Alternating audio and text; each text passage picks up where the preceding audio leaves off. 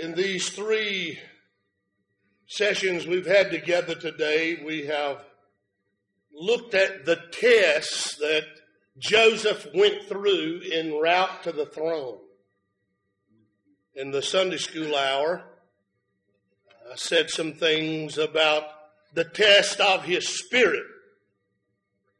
He was rejected by his brethren, but he did not let their spirit contaminate his spirit. And he was genuinely committed to God. And that was proven in his test, his rejection.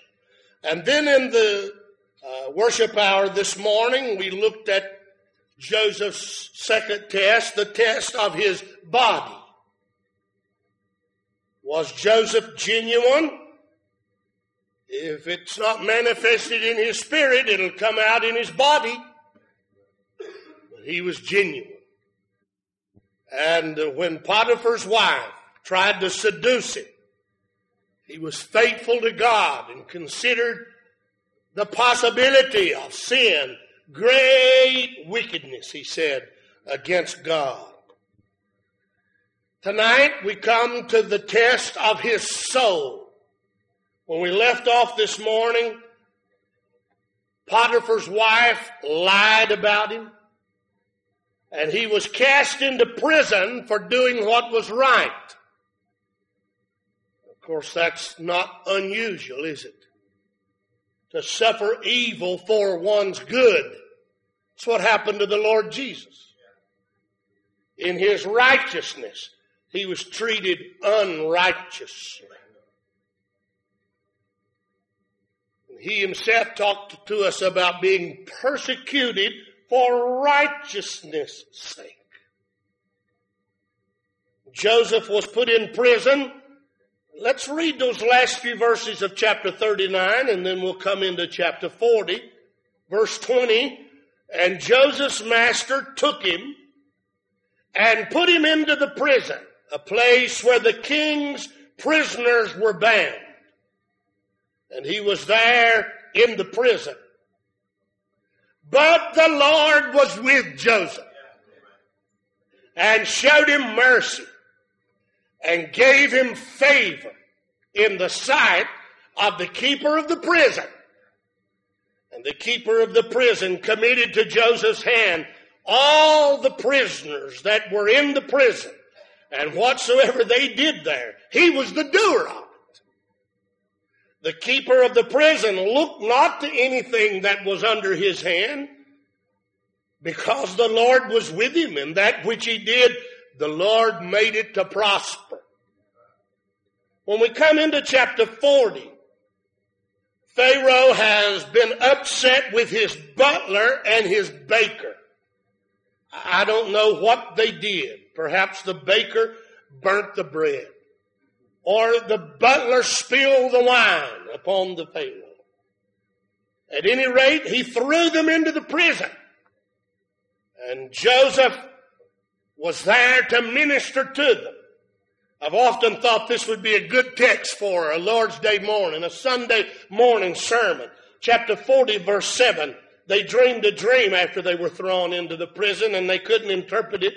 And verse 7 says, he asked Pharaoh's officers that were with him in the ward of his Lord's house, saying, wherefore look ye so sadly today? Don't you think that'd be a good text for a Sunday morning sermon? Wherefore look ye so sadly today? And they said, we've dreamed a dream, verse 8. And there is no interpreter of it. And Joseph said unto them, do not interpretations belong to God? Tell me them, I pray you. So they told Joseph their dreams, and he interpreted them, and they came to pass, just like Joseph had interpreted. And yet, when we get to the last verse of this chapter, the Bible says, yet did not the chief butler remember Joseph, but forgot him. Here, Joseph experiences the beginning of the test of his soul. The test of his spirit would reveal whether or not he was committed to God. The test of his body would reveal whether or not he was controlled by God. The test of his soul will reveal whether or not he is communing with God. Who are you drawing your strength from tonight? It must be tested en route to the throne, en route to exaltation, to that point that God has planned for our lives. Our soul and our communion with God will be revealed. Now, for 2 years, Joseph was left in the prison.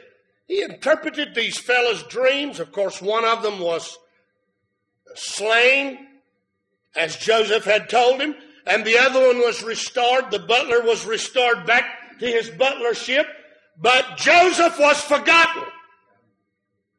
I'm going to use the word desertion. For 2 years, it seemed like Joseph was deserted. The butler was his way out, his ticket out, you might say. And yet he was forgotten. He was alone. Oh, yeah, there's some other prisoners there, but they were his ticket out. They were his connection to the throne. You know, he must have thought of that. But now he goes through a season of desertion. 2 years of it. And Pharaoh, in God's timing, God never has done anything too early or too late, has he? He's never in a hurry, but he's never too late. He's always right on time. And in God's time, Pharaoh dreamed a dream. And I might preface this, lest someone would misunderstand. You understand, in those days they did not have a Bible as we have a Bible. And God often used dreams to reveal his will. Now we don't need to dream dreams. Somebody said, well, I dreamed a dream. I believe the Lord gave it to me. It's probably from eating too many hot dogs before you went to bed. The chili and the onions got to you. I don't think I've ever told here about the dream I had. I don't know if we were having financial difficulty or what, but years ago I had this dream, and I had broken into the bank, First Union Bank in Hendersonville, just a few miles from our house. I had gone through the main door. I had gotten into the vault area, and I was holding money in my hand when all these alarms started going on. And then I heard gunfire. And I said to my wife in my dream, honey, my ministry is ruined. I think it was too late to worry about that, don't you? At any rate, when I awakened, I was just sweating it out. And I aroused my wife. She didn't seem too interested in the dream, but thank God that was only a dream.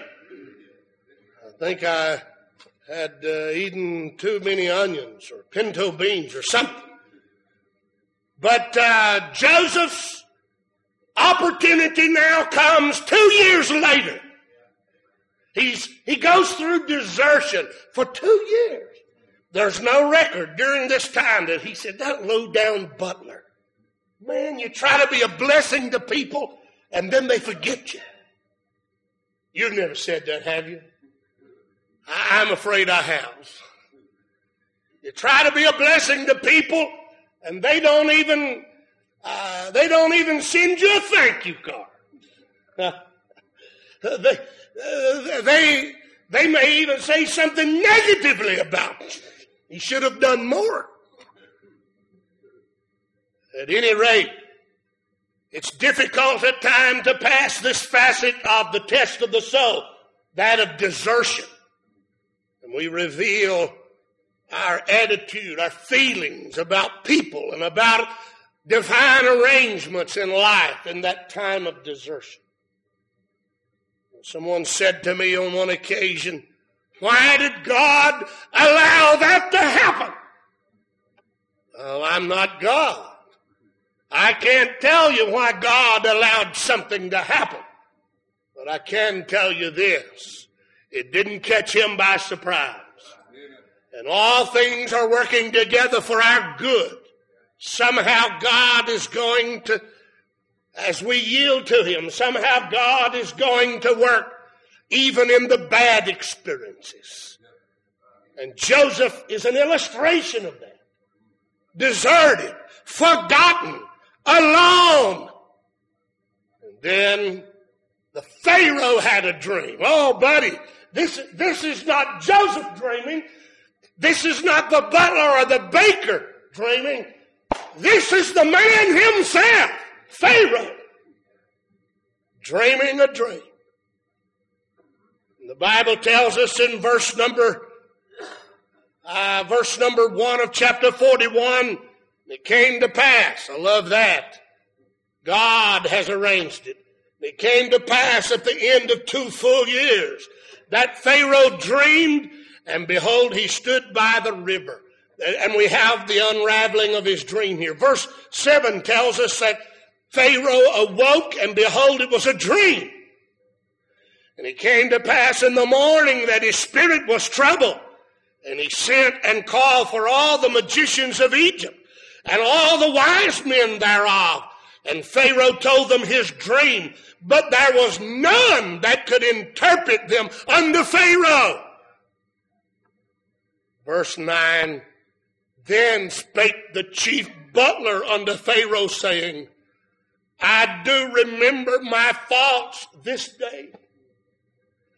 And he explained to Pharaoh that he had had a dream, and his friend had had a dream, and there was a fella down there in the prison who interpreted the dream. Now this is going to bring us to a second aspect of truth tonight. Joseph seemed to pass the soul test in relationship to desertion. He was forgotten. He was alone. It didn't seem as though God was going to exalt him. It looked as though he would die in the dungeon. But now the butler tells Pharaoh, and in verse 14, then Pharaoh sent and called Joseph, and they brought him hastily out of the dungeon.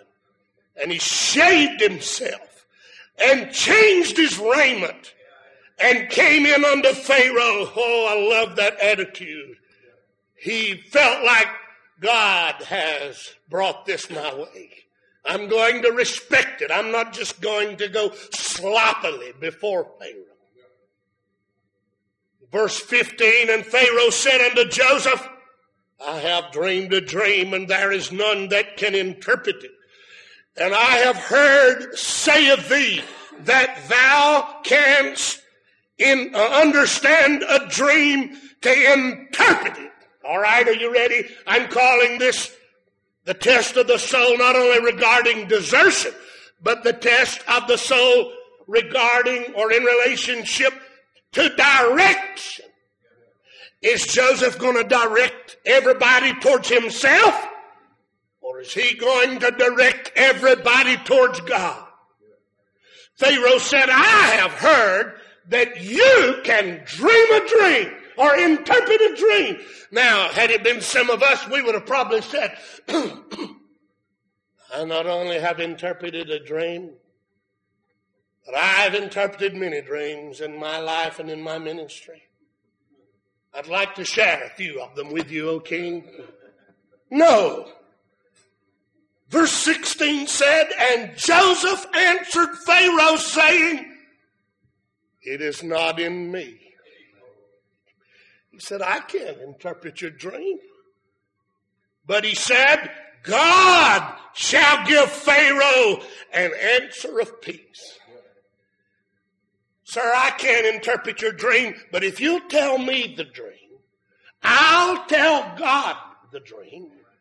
God will give me the answer, and I will give you the answer. You see him directing Pharaoh Godward, not towards himself, but towards God.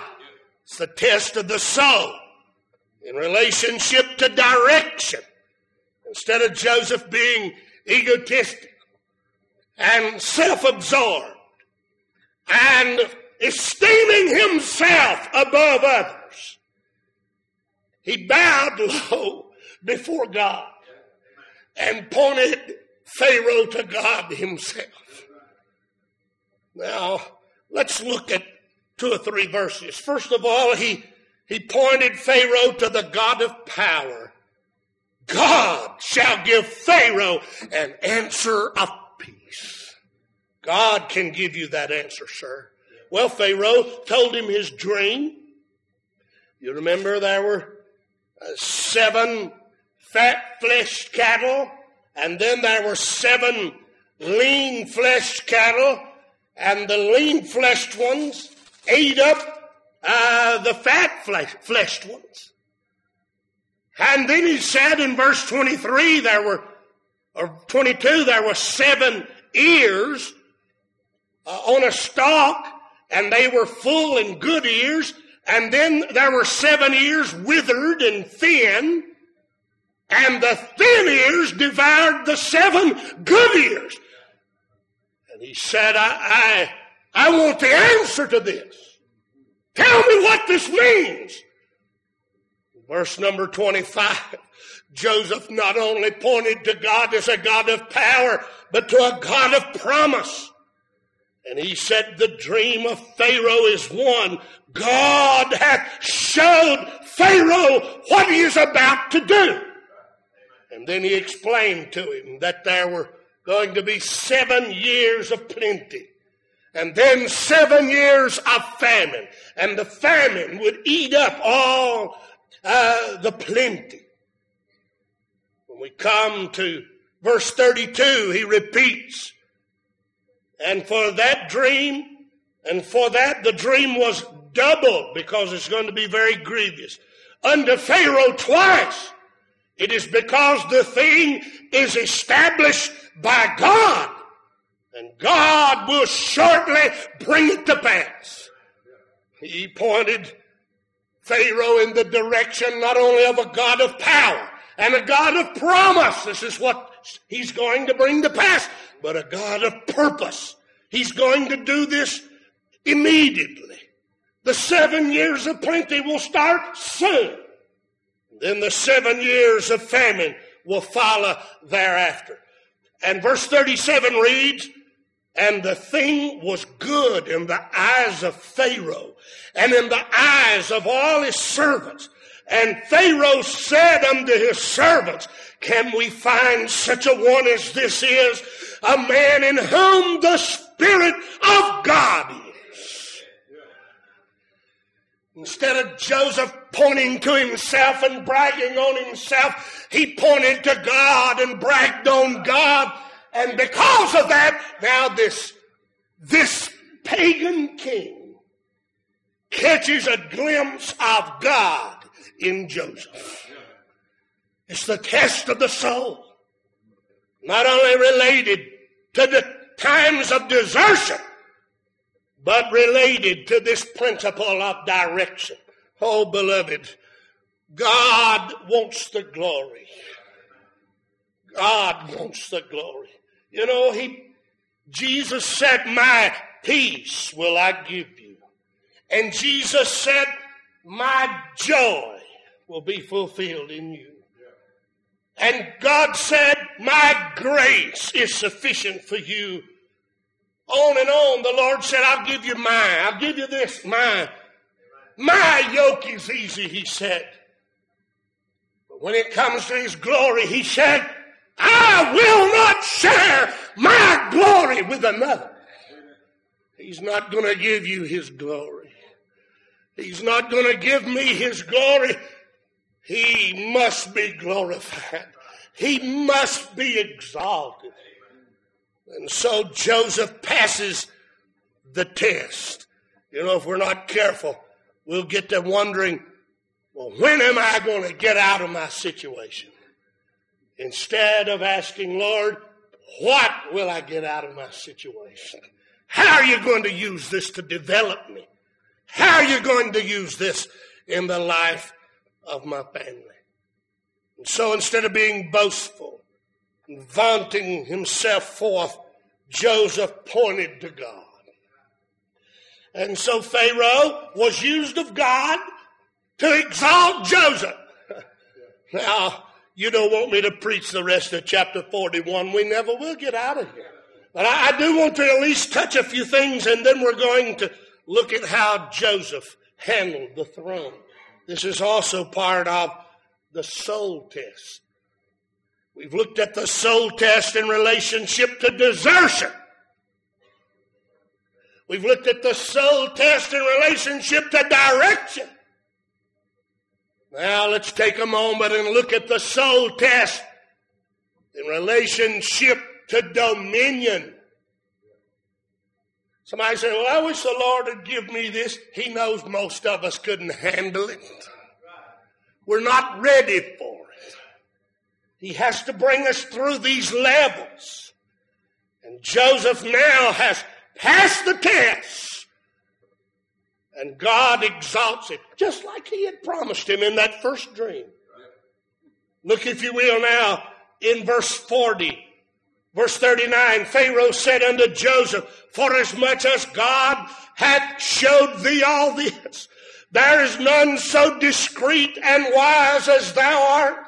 Thou shalt be over my house, and according unto thy word shall all my people be ruled. Isn't that interesting?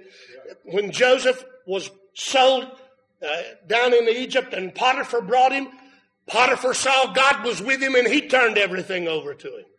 When he was cast into the prison for doing what was right, the prison keeper turned everything over to him because he perceived God was with him.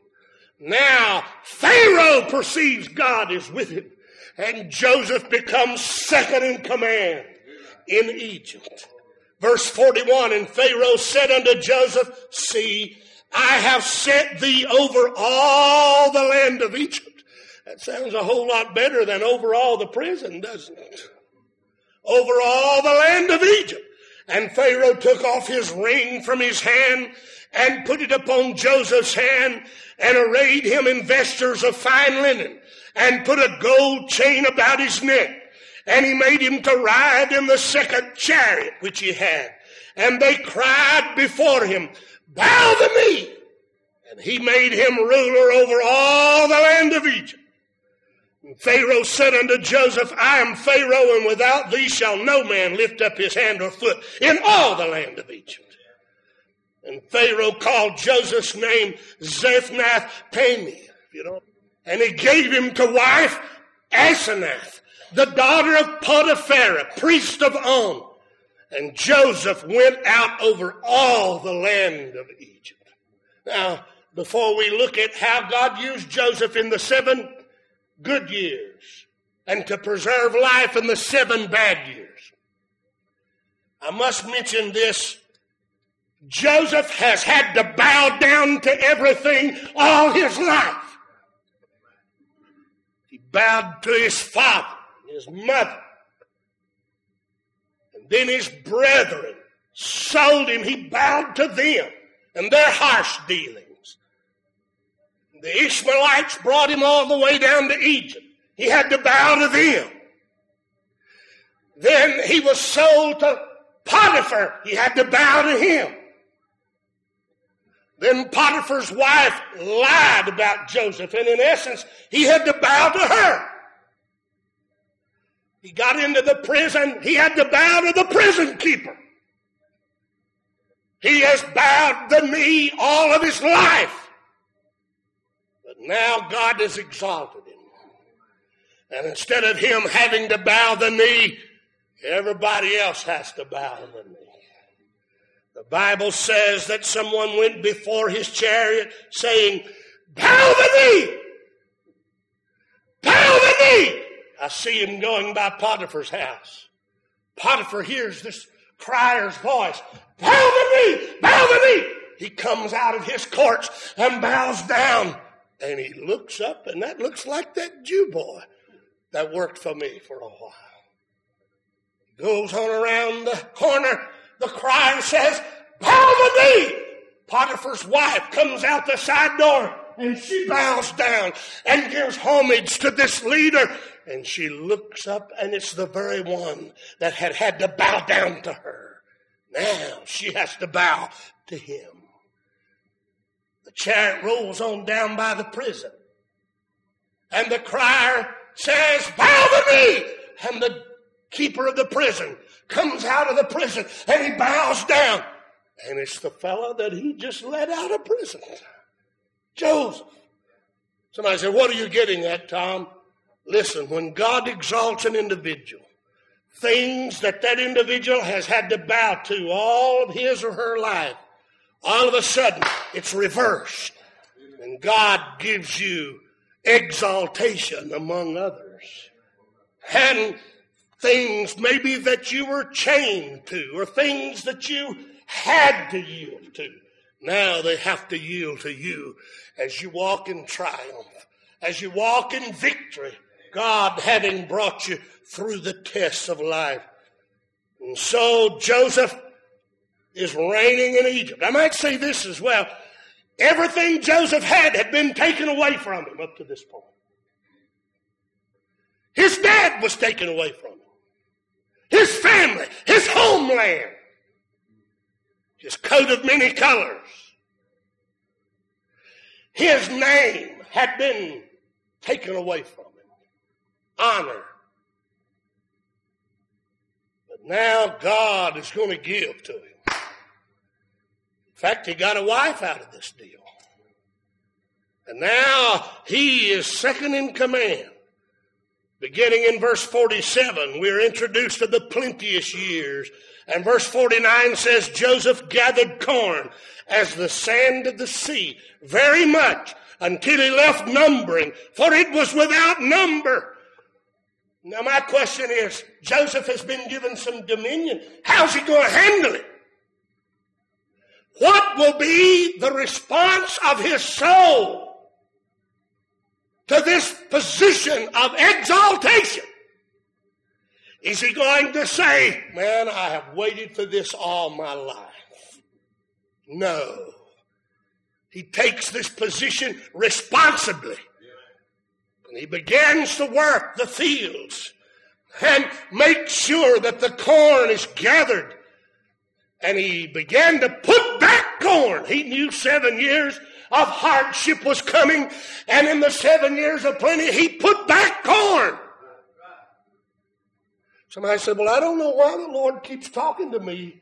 I know I'm teaching that little class, but the Lord just keeps sharing some great things with me. Well, you put back the corn. The day will come when somebody, maybe even those who rejected you or those who were somewhat harsh in their dealings with you will say, our Father sent us down here to get some corn. We heard that there was corn available in Egypt. And you'll have it because you've been putting it back. You've passed the soul test. And you're not in this thing to lift yourself, but you're here to exalt God and obey God in the crucibles of life. And Joseph, he had some boys that were born too here. He named the first one Manasseh, verse 51 says. And here's, because the name Manasseh means to forget. Joseph said, God hath made me forget all my toil and all my father's house. A second son was born, and he named that son Ephraim. The name Ephraim means fruitful, and Joseph added, for God hath caused me to be fruitful in the land of my affliction. He He's God conscious all the way through here, isn't he? Well, verse 56 says that he opened all the storehouses when people got hungry. He opened all the storehouses and sold unto the Egyptians. And the famine waxed sore in the land of Egypt. And all countries came into Egypt to Joseph for to buy corn. Because that the famine was so sore in all lands. Now, you understand, we're not at the end of Joseph's life. But I'm not going to deal with the rest of the book of Genesis. And all the people said amen. But I would like to magnify his dominion from one other angle. I'm interested in how Joseph is going to handle this dominion that God has given him when his brothers come crawling down to Egypt for corn. Now, he did handle them roughly to get their attention. A couple of occasions, you remember, even put Benjamin's cup back in the sack. And they had to mourn over that. They were afraid for their lives. But in the end, do you remember how Joseph treated them in the end? He said to them, ye meant it for evil to me, but God meant it for good, to keep people alive. He said God had his hand in all of it. When I was rejected, and when you were so harsh to me and mean. And then he said when I was falsely accused after being tempted and doing what was right and put in prison, and after being forgotten for those 2 years, none of it seemed to cause him to be bitter. Oh, some of us, if we're just gouged just right, bitterness will come out of us. Oh, may God save us from that.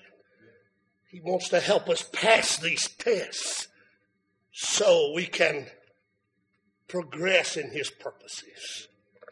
Ye meant it for evil, he said. Chapter 50 and verse 20. When they were so afraid for their lives, he said, but as for you, ye thought evil against me, but God meant it unto good, to bring to pass as it is this day to save much people alive. I believe God would have you and me to put back corn in the difficult, in the good times. So in the difficult times we'll have something to give to hungry hearts.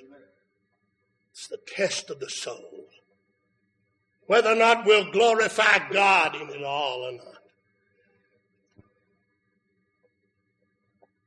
Several years ago, my wife and I were doing our taxes. And we had all these guides, we were reading this, what we could do, what we couldn't do. We had the last year's forms, and we were we were doing all of this. And I got tickled. I got to laughing. My wife said, what is so funny? She said, here I am frustrated. Why are you laughing? I said, honey, now I see it. I see it. This is why Miss Silvers wanted me to learn math. So I could fill out my taxes. What I'm saying is, the tests are not given without purpose. And God allows tests to come, but it's so we can later fill out our taxes. We can pass tests on another level and give God all the glory through it all. There's nobody in the Bible who is like Christ or a type of Christ more than Joseph. In over 100 particulars, Joseph resembles Jesus. Oh, I'd like to resemble him more, wouldn't you? May God help us to pass the Spirit test. And when we're rejected, may we give evidence that we're committed to God. May the Lord help us to pass the body test. And when we're tempted, may it be clear that we're controlled by God.